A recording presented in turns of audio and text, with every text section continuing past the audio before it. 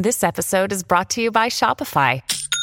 Forget the frustration of picking commerce platforms when you switch your business to Shopify, the global commerce platform that supercharges your selling wherever you sell. With Shopify, you'll harness the same intuitive features, trusted apps, and powerful analytics used by the world's leading brands. Sign up today for your $1 per month trial period at shopify.com/tech, all lowercase. That's shopify.com/tech. Welcome to the New Books Network. Welcome to New Books in French Studies, a channel in the New Books Network. My name is Salvador Lopez Rivera, and today I will be speaking with Professor Bernard Dionysius Guéguen about his book, Code, From Information Theory to French Theory, which came out through Duke University Press in January in 2023. Dr. Guéguen is a media theorist and historian of science at King's College London. And welcome to the show, and thank you so much for joining me. Thank you. It's an honor to be here, Salvador. Thank you. So I just wanted to start with a very broad question. So just where did the idea for this book project come from, to interrogate some of the approaches that are familiar to a lot of us, such as cybernetics and structuralism. So I was just wondering where the initial idea came from. So the origins of the book came partly from just kind of wide nomadic reading practices. Like a lot of people who went to liberal arts college in the 90s. As an undergrad, I had read a fair amount of French theory and semiotics, people like Roland Barthes and Jacques Derrida. And then when I was in graduate school at Northwestern University, I was both taking classes in communication studies and in media studies, even in German, while also hanging out with computer science people. And I started to notice certain terminologies that circulated across all of these different specialties. References to code, references to feedback, a certain kind of communicative language of texts from the 60s and 70s that connected all these disciplines. So I became just curious about how this shared discourse of informatic thinking took shape in diverse social and human and even technical sciences. And eventually I wrote a book on it. Oh, okay. Thank you. So there was definitely a common thread across disciplines that made you notice, right? Yes. There might be something there. Yes, absolutely. And then also in media studies, a lot of the thinkers I was interested in as a PhD student, people like Bernard Stiegler or Bruno Latour. I don't really write about them in my book, but one could see these kind of recurrent, they were sometimes interested in highly technical kind of network-oriented ways of thinking about the way culture works. And you could tell something was happening here that although it was sometimes, it might in a given moment be couched in the language of French or German philosophy, at some point there had been some profound, enduring encounter between philosophical and social ideas of thinking about media and communications and more technical traditions. And so bit by bit, I just read more deeply and widely. I went into archives, and bit by bit, I found that there was this moment between the 30s and 60s where there were a lot of programs linking engineers, mathematicians, semioticians in conversation and dialogue. And as I said, it seemed like something I could flesh out into a larger story of 20th century theory. Yes, I think it's fascinating how there's, the material conditions of how the theories produce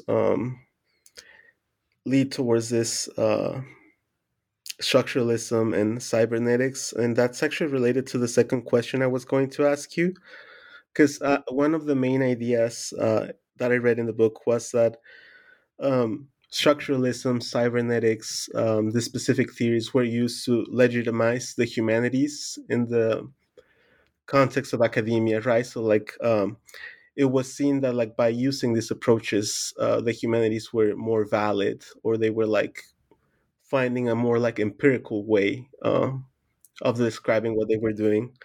So I was wondering if you could elaborate on that issue of like legitimizing disciplines through structuralism and cybernetics.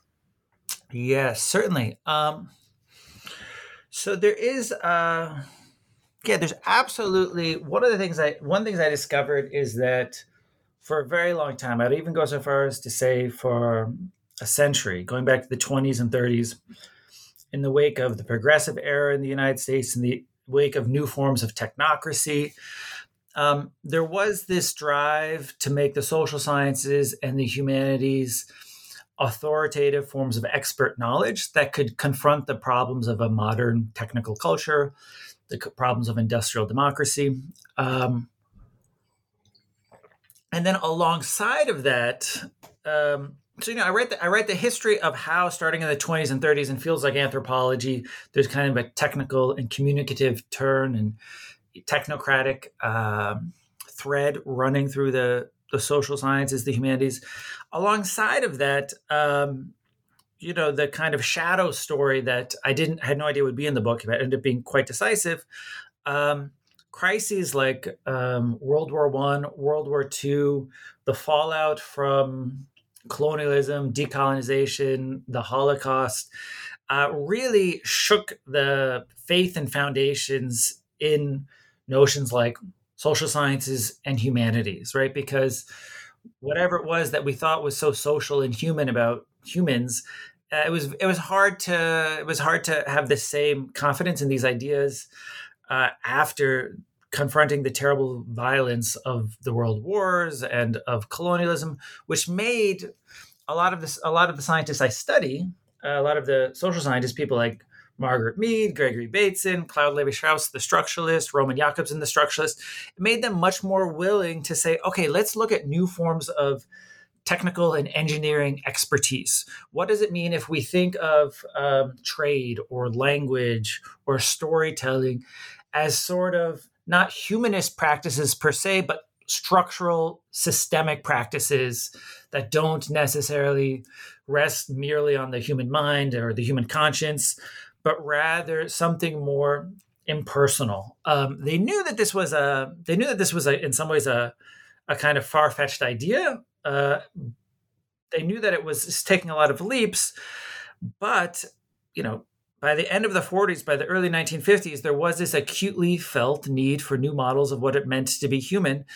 And so ideas coming out of computing, digital media, cybernetics, they seemed to all be sort of promising ways of responding to these crises, possibly allowing social science and the humanities to develop a new form of expertise that could think critically about culture without falling into kind of classically Eurocentric humanist tropes.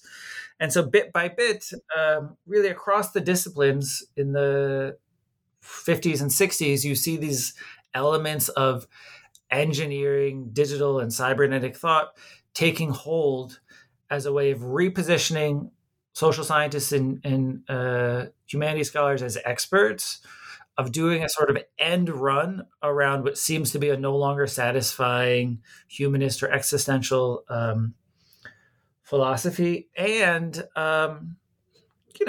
maybe coming up with a new type of knowledge that would succeed where up until then, obviously, traditional politics, traditional humanities and social scientific knowledge had not kept war at bay, had not kept vast human destruction at bay. So there was this hope that a new kind of technical theory-driven research might bear some type of fruit, really for preventing the destruction of humankind. That's how these experts thought about the turn towards fields like cybernetics and computing. Thank you. Yeah, I can definitely see how the this more like numerical scientific approach came to revitalize these fields. And I find something interesting in your book is the idea that we have to question the idea of interdisciplinarity, maybe. I always think that like humanities and the sciences have a lot to teach to each other, to learn from each other. And I feel like nowadays, when you're applying for a job in academia, they always require you to do some sort of interdisciplinary research. But I think in your book, you approach this like collaboration from another angle, like seeing maybe some of the nuances of that. I was wondering what your opinion was about this like interdisciplinary that was kind of fostered by this cybernetics and structuralist approach to the humanities and social sciences. So, a certain, like a basic concept of the book, which is certainly in no ways unique, is when you have bold new intellectual or academic formations, they're frequently in response to some type of crisis, an acutely felt crisis. We can kind of talk about interdisciplinarity in a kind of very I don't know. I don't know how to describe it. We can talk about it as if it's just people getting together and sharing ideas and reimagining their methods and so forth. But usually, part of the argument of the book is there's larger structural transformations, oftentimes planetary political events that make people say our existing knowledge forms are not adequate. Let's mix them up and bring them together in new ways. And so out of that, what this also means is that transformation in the world of ideas is has an aspect to it that is almost by definition has to be strategic. We don't just mix things together, but things come together to respond to specific problems. So, interdisciplinarity, in a way, it's like a surface description of what I see as more tectonic shifts in intellectual and political and social life. And so on that basis, I'm sort of trying to do a couple of things at once. I'm spending a lot of attention to how do things like war or exile or, sort of so-called third-party philanthropic funding for interdisciplinary collaboration try to respond to crises. And by crises, it could mean inequality in the United States, or it could mean the threat of communism, or it could mean a sense that colonial, the colonies are somehow they need new forms of management.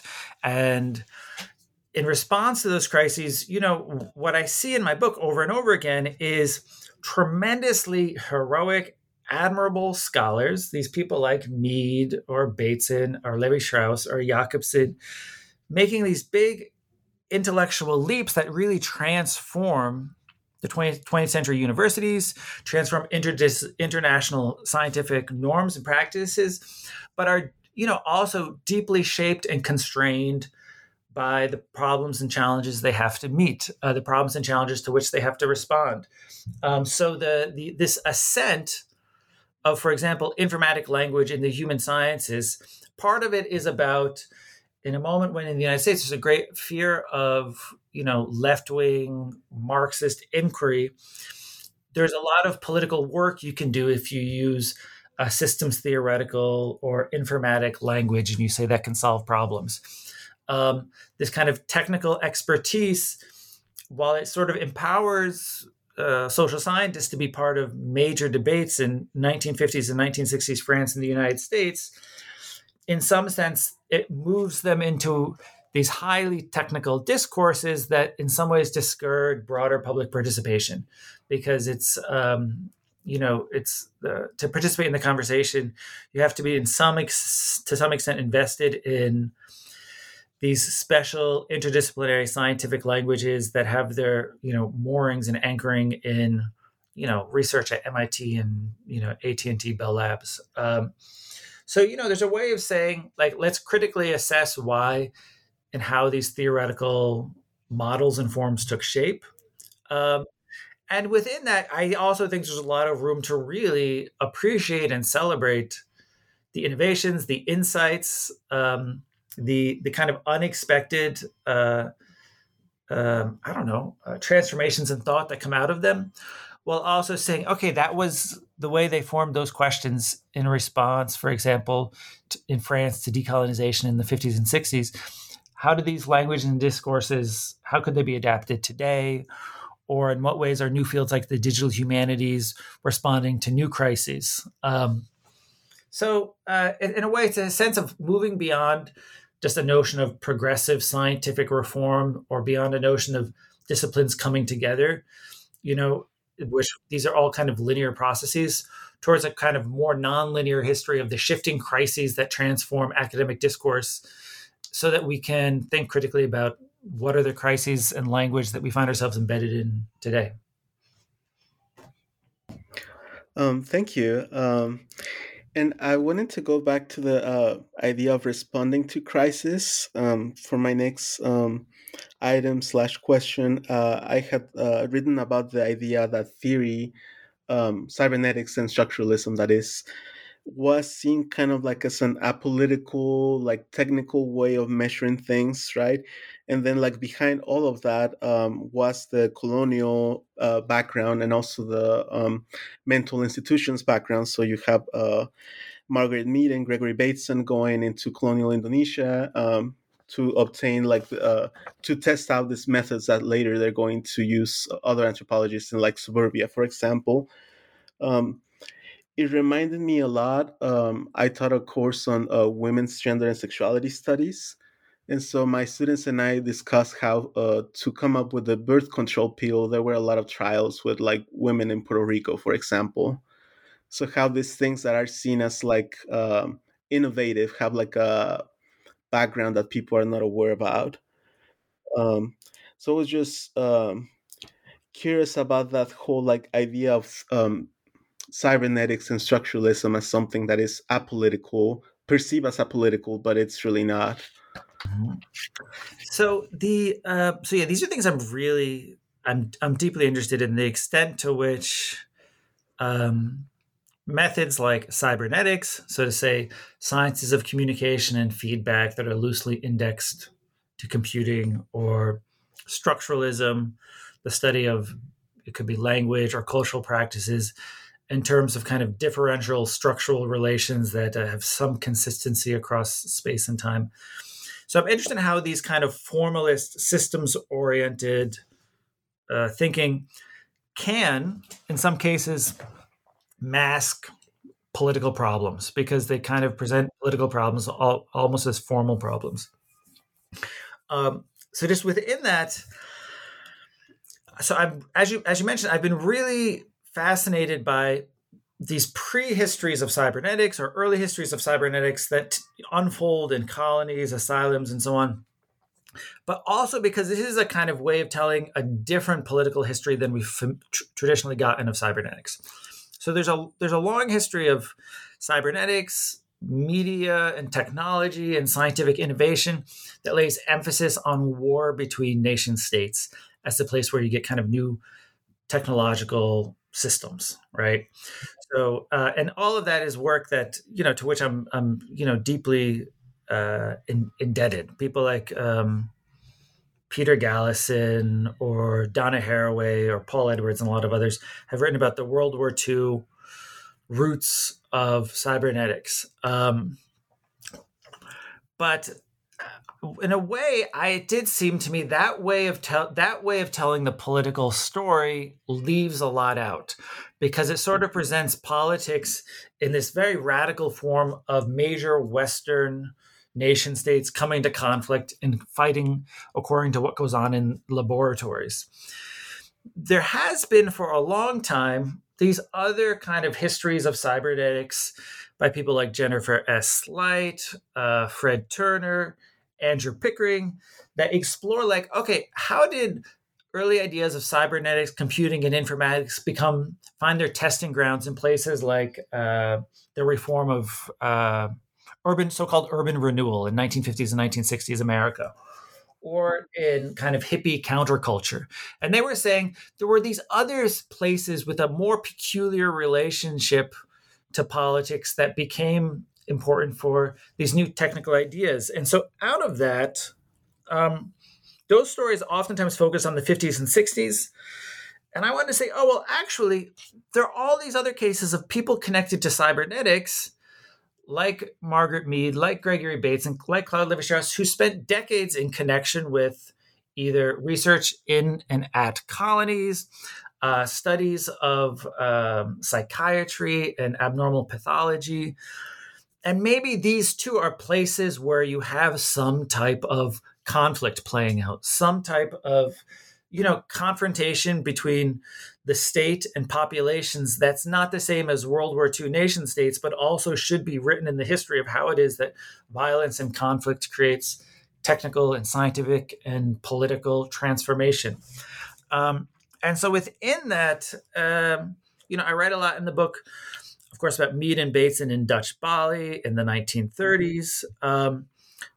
Bateson's work in colonies, and then also how and why the uptake of cybernetics in, say, post-war France was frequently indexed or referenced to thinking about, French thinkers from Foucault to Lévi-Strauss to Lacan, thinking about problems like decolonization, thinking about problems like reforming the asylums. And within that, there's a kind of different political history that it's not the first time we said cybernetics is political, but it starts putting a new group of people and places and human subjects with at the center of how thinking about computing or technology or systems take shape. Does that kind of make sense? Yes. I think I'm really interested in the way you add to the history of cybernetics beyond, Western nation states battling each other. In fact, I wanted to bring up when it comes to the history of cybernetics, the role of U.S. Robert Baron philanthropy. I thought that was one of the most fascinating aspects of the book because I didn't think much about the role of philanthropists in shaping knowledge, right? You think they just give out the money and it's just charity, but then there's all sorts of political motivations behind that. And in the US, philanthropy plays a big role in higher education. I think you mentioned at some point that there's a difference, right, between the French state-funded research versus the US more philanthropic model, maybe. So I was wondering about the Robert Baron philanthropy role that you bring up early in the book. So the first thing I'm going to do is just kind of to step back for a second and just talk about this title, From Information Theory to French Theory. In principle, it's a kind of reference between information theory being allegedly developed in the United States and French theory being supposedly developed in France. But the book is written as a comparative history in which both France and the United States play a decisive role in thinking about new ideas of information.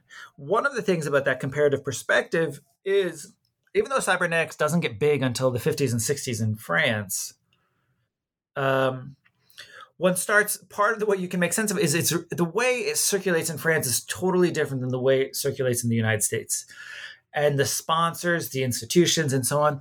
And so in a way, once you look at what's happening in France in the 50s and 60s, and the way it belongs to a proliferation of modernizing laboratories attached to French state universities, then you can look back at what's happening in the United States as far back as the 20s and 30s and start, of course, and it continues until after the war, you start saying, these are totally different systems for organizing knowledge, and they prioritize different goals. And the way where they use cybernetics in totally different ways partially reflects the values of their educational systems. And bit by bit, out of that, it was actually only after looking at the French a whole lot where I was like, in the United States, much of the development of efforts to develop communication science, communication theory, new technologies in computing. In the first instance, a lot of it was funded by, so-called robber barons, scientific philanthropies, these giant organizations that were funded by, what at the time, in today's terms would have been major, billionaires of oil and the railroads, who, living in the era of, a kind of era of rapacious capitalism in the United States, they said, well, we don't, America is constantly subject to a lot of intense political debate. There's anarchist and communist movements, and one way of making sure that the whole system holds together is by spending lots of private money to support scientific research, because scientific research can introduce piecemeal reforms that are an alternative, for example, to not just communist governance, but even kind of more social collectivist style thinking that you might find in France, right? So there's these famous distinctions between, United States and England being more interested in concepts of individual liberty that are based on, individual action, whereas, you could also say negative liberty, and, France being more interested in collective systems of thinking through society and politics and so on. And as soon as you have the United States driven by this philanthropic model that's really privileging funding individuals to do innovative research, to reform society without challenging political structures too much, it lays the groundwork for something like communication science, computing, information theory, to offer some kind of impersonal technical fix to social inequality. Right, you can talk about, for example, like this is a well-known example. In the 50s and 60s, people interested in cybernetics in the United States will talk about like racial strife, racial inequality in terms of disequilibrium in American society, as if it was a kind of impersonal problem that could be adjusted with the proper flows, rather than naming it as kind of political conflict with deeply social origins that aren't, especially technical.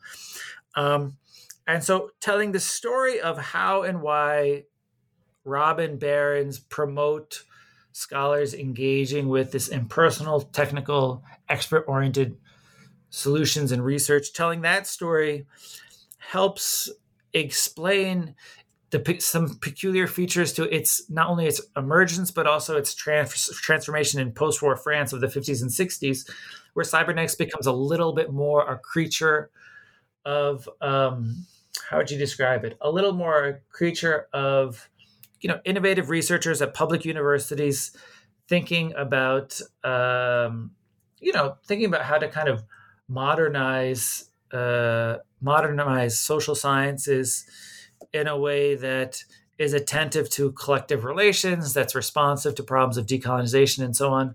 And, another theme in the book is also these Robert Behrens philanthropies. They try for decades to implement or inculcate these same values in France, and they always stumble a little bit because French models of academic and scientific inquiry are just not based on individual initiative of researchers coming up with their own little paradigm. It's a little more of a it's a bit more of a social and collective enterprise, not exactly entrepreneurial in the way American science is. Oh, okay.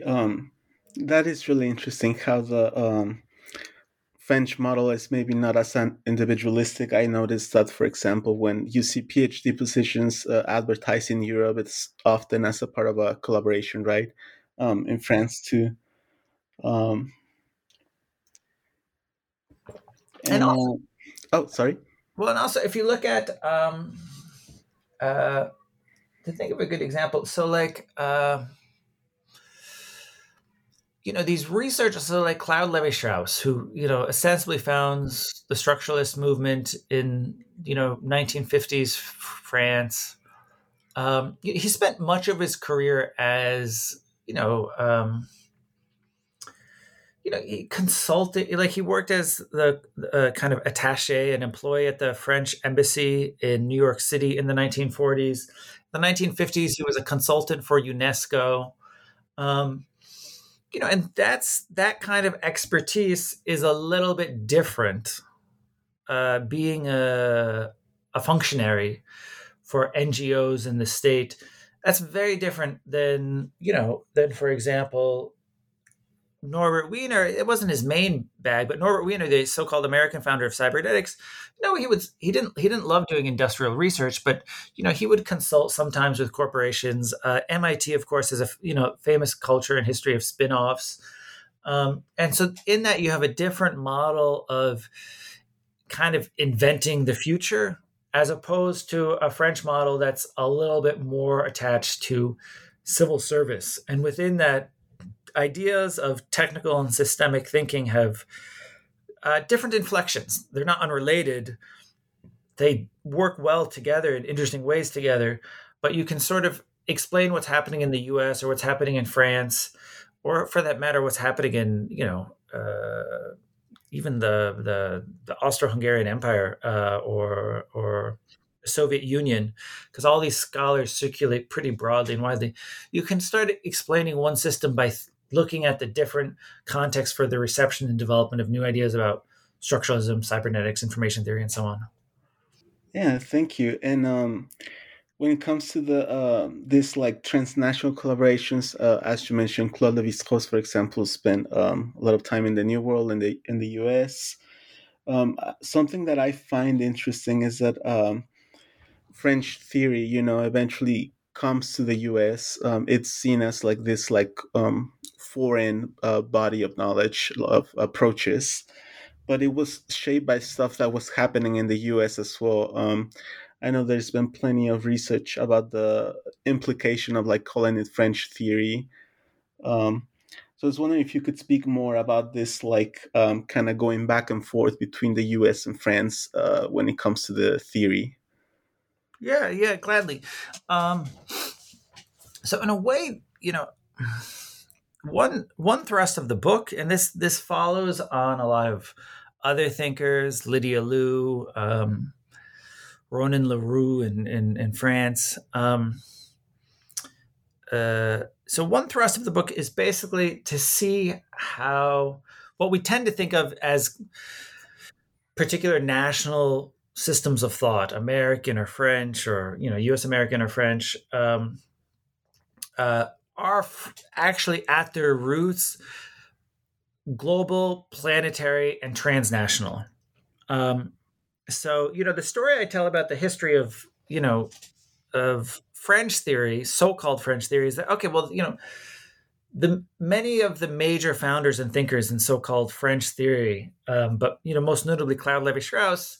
I look a lot at his experience in the United States in the 1940s, to a lesser extent his work in Brazil in the 1930s, and how he was a fluent, masterful English speaker. He did much of his writing in English. He admired and absorbed, albeit also transformed, ethnography in the English-speaking world.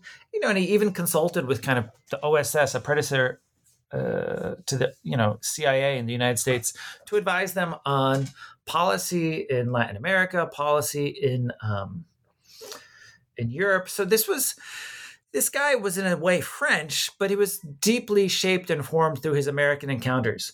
At the same time, insofar as he adapted all of these ideas out of cybernetics, well, the cybernetics movement, it was largely shaped by colonial ethnographers such as Gregory Bateson, who himself was British and spent much of his career in Southeast Asia and the Pacific. Margaret Mead, who was she was American, but again, a colonial ethnographer.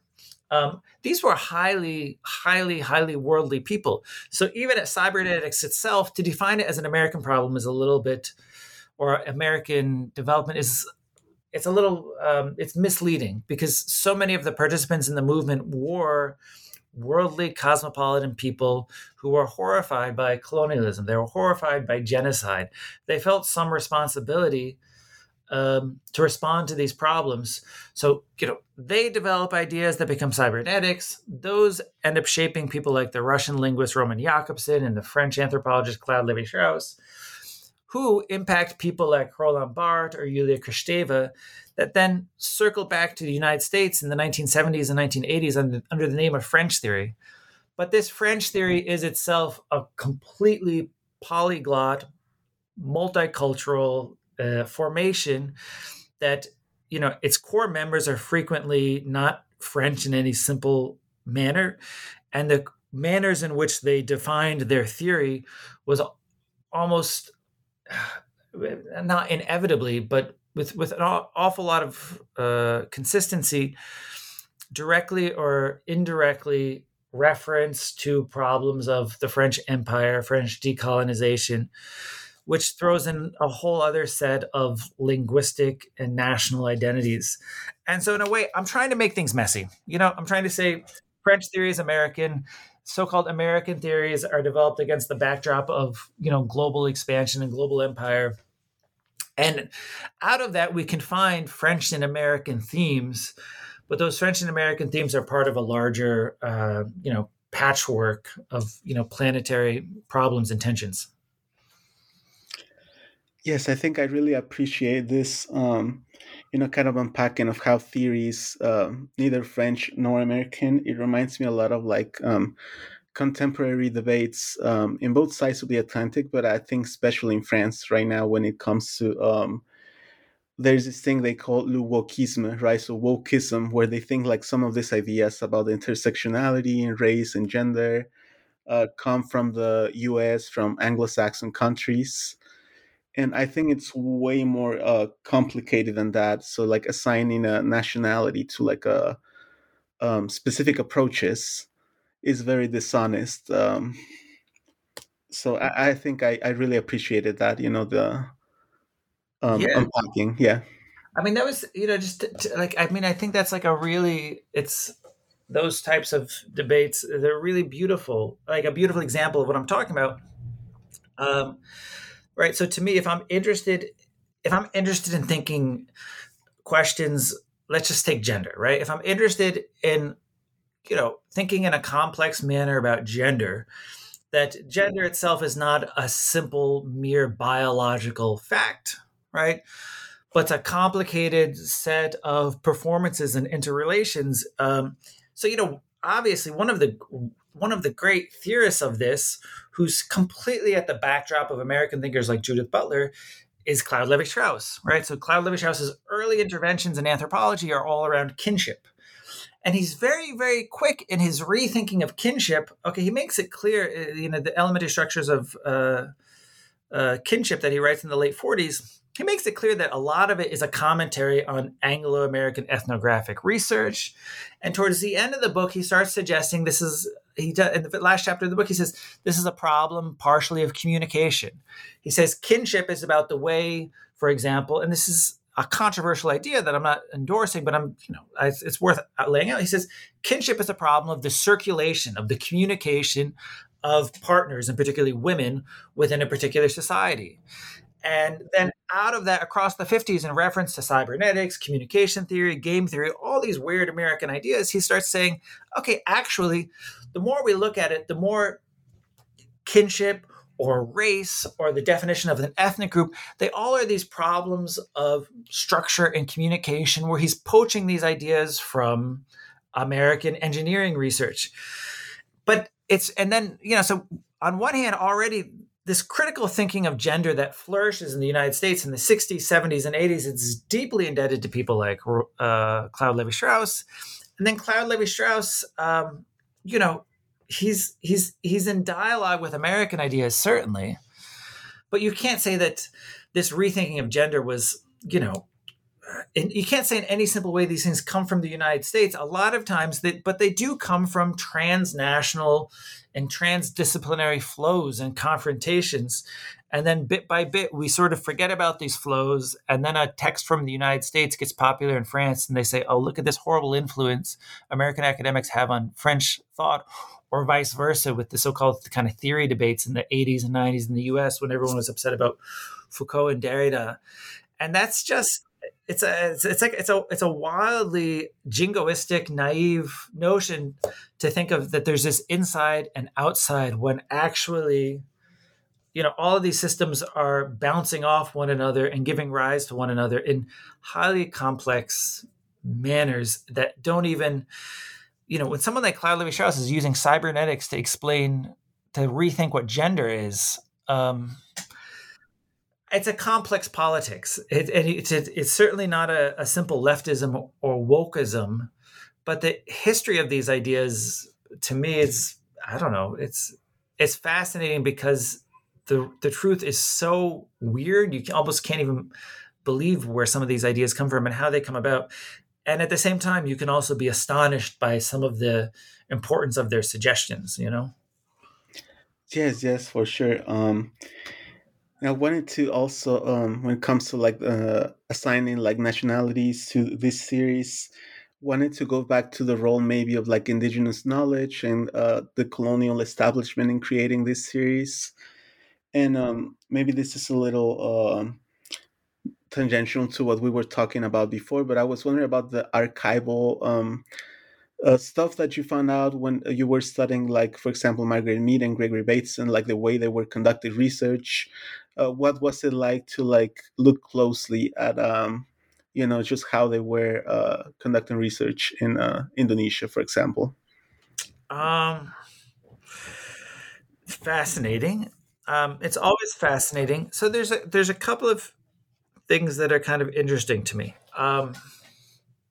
Okay, one thing so people talk about cybernetics as coming out of World War II military laboratories, largely run by the United States. But the actual cybernetics group, it started taking shape in the early 40s, largely in connection with Mead and Bateson, not exclusively, but they were involved in the meetings and conferences that became the cybernetics groups years before, Norbert Wiener, the mathematician who's so-called founder of cybernetics, got involved with the groups. And the thing was, their interest in weird interdisciplinary media-driven research came out of colonial ethnography, where they had thought techniques like film and magnetic recording could help explain cultural systems. And they really approached their research in sites like Bali as if it were a kind of big data exercise. They shot tens of thousands of feet of film, motion picture film.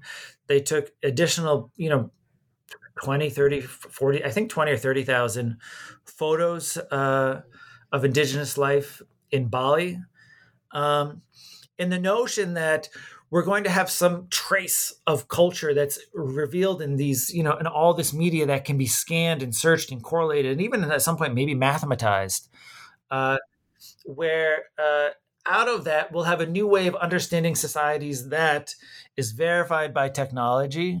But the idea is, the conceit is, you could also call it the ruse, ostensibly comes from indigenous cultures themselves. That was the idea. Obviously, there are a lot of reasons why shooting a film in a colony that does not give you an objective, impartial vision of indigenous life. It matters who shoots the film. It matters what they shoot. It matters that the tribes under consideration are already, in a way, enclosed by colonialism. All of those are really, really big factors. But it's kind of fascinating to look at Mead and Bateson as people who thought they were at the cutting edge of new media research in the 30s and 40s. Their practices don't necessarily lead to a new science of culture like they expect, but it ends up providing lots of major important suggestions to mathematicians, to engineers, to computer scientists in the 40s and 50s, when they start trying to figure out what their computers do. They start thinking, these systems and logics in the machine, maybe, like Mead and Bateson said, and like Levi-Strauss will say, well, maybe they reflect systems and logics that we can see in pure form in indigenous culture. That's wildly problematic. It's wildly problematic to suggest that there's some pure logic on display in machines in indigenous culture.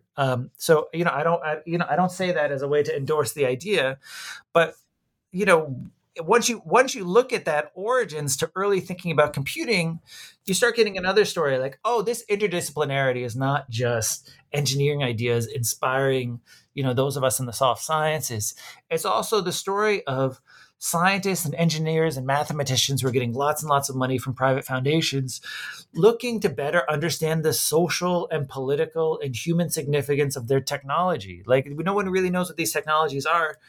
And, it's kind of whispering in their ear are colonial ethnographers, people whose research has all of the complexities, all of the compromises, and, that one would expect from research done by, people working for a colonial government or with the approval of the colonial government. And yet, nonetheless, there are also researchers who think indigenous people deserve total respect for having as developed and rich and rational a method of thinking as people do in the United States, albeit in a different form. And when those people are shaping the thinking of mathematicians and engineers, then you're like, oh, this is a really complex interdisciplinarity. It's not just a simple story of technological invention. It's not a story of the mathematicians and engineers influencing the human sciences. It's more of this crazy mixed up story where suddenly observations made under problematic conditions in Bali are forming suggestions to foundation officers in the 1940s to fund researchers like mathematicians to get together and to rethink new forms of social science informed by computing because of some promise that was coming out of photographs of Bali. Like, that's like a totally bizarre story. And a lot of the book is, there are books that are all about very simple formulas that explain where something comes from. This book was a little more about wildly messy relationships and saying that's how disciplines, that's how science, that's how technology take shape. And let's look at the complex global planetary mess of, collisions that finally give rise to these highly refined things like information theory, French theory, semiotics, and so on. I think the narrative is extremely fascinating. The archaeology of knowledge, how the series are assumed to come from a specific environment that's more like a scholarly, but in fact, it's way more complex than that. Um, I wanted to thank you, for so far for all your responses, and I guess just one last question that I had for you was if you had any future directions that you could take this with this book, or maybe like if it has inspired you to look into other things. Well, here's what I would say. So I have other projects that are taking shape. I'm not going to, but they some of them they're starting in different places. But this question of indigenous knowledge, indigenous culture, I think, is really important because, I've tried to kind of reorient histories of computing, histories of cybernetics away from this conflict, for example, between the United States and the Axis in Europe, so that we start taking note of what's happening in, say, Bali or even Brazil, right? Nonetheless, the story I tell and the history I tell is almost entirely told by, white European, white Western anthropologists, scientists, and so on. And, I think there's probably ways where if one digs into the history of cybernetics, I think there probably are versions of this story that would take seriously the manner in which there are indigenous practices, for example, in Bali, which even under the conditions of colonialism made major suggestions to how people like Mead and Bateson came on to interpret cybernetics. To tell that story, though, you need to go a lot deeper into the archive and not just get Bateson and Mead's accounts. So although some of that work is out there, I think this is really just like a very, very first step in kind of taking some of the histories of cybernetics and computing away from a very narrow emphasis on kind of US-centric scientific perspectives. But, I sort of hope that this will kind of become a first history towards a new kind of global history of cybernetics that starts looking at new ways that these encounters many cyberneticians had around the world in a manner that better captures the agency, the suggestion, the innovation, and ideas that come out of non-Western contexts, but then get picked up and circulated in new ways. at places like MIT or even in semiotics in Paris in the 1950s or 60s. I think that's a big future direction, but this book is more allusions towards that history than a realization of it. Oh, okay. Yeah, I'm certainly excited to see, what future research comes out that renders these narratives about theory more complex than what they are. And I really appreciated your work because of that as well. Thanks. Well, yeah, I wanted to maybe finish here and thank you again so much for coming and talking to me. Cool. Well, I really enjoyed this. Thanks for your time and your careful reading of the book.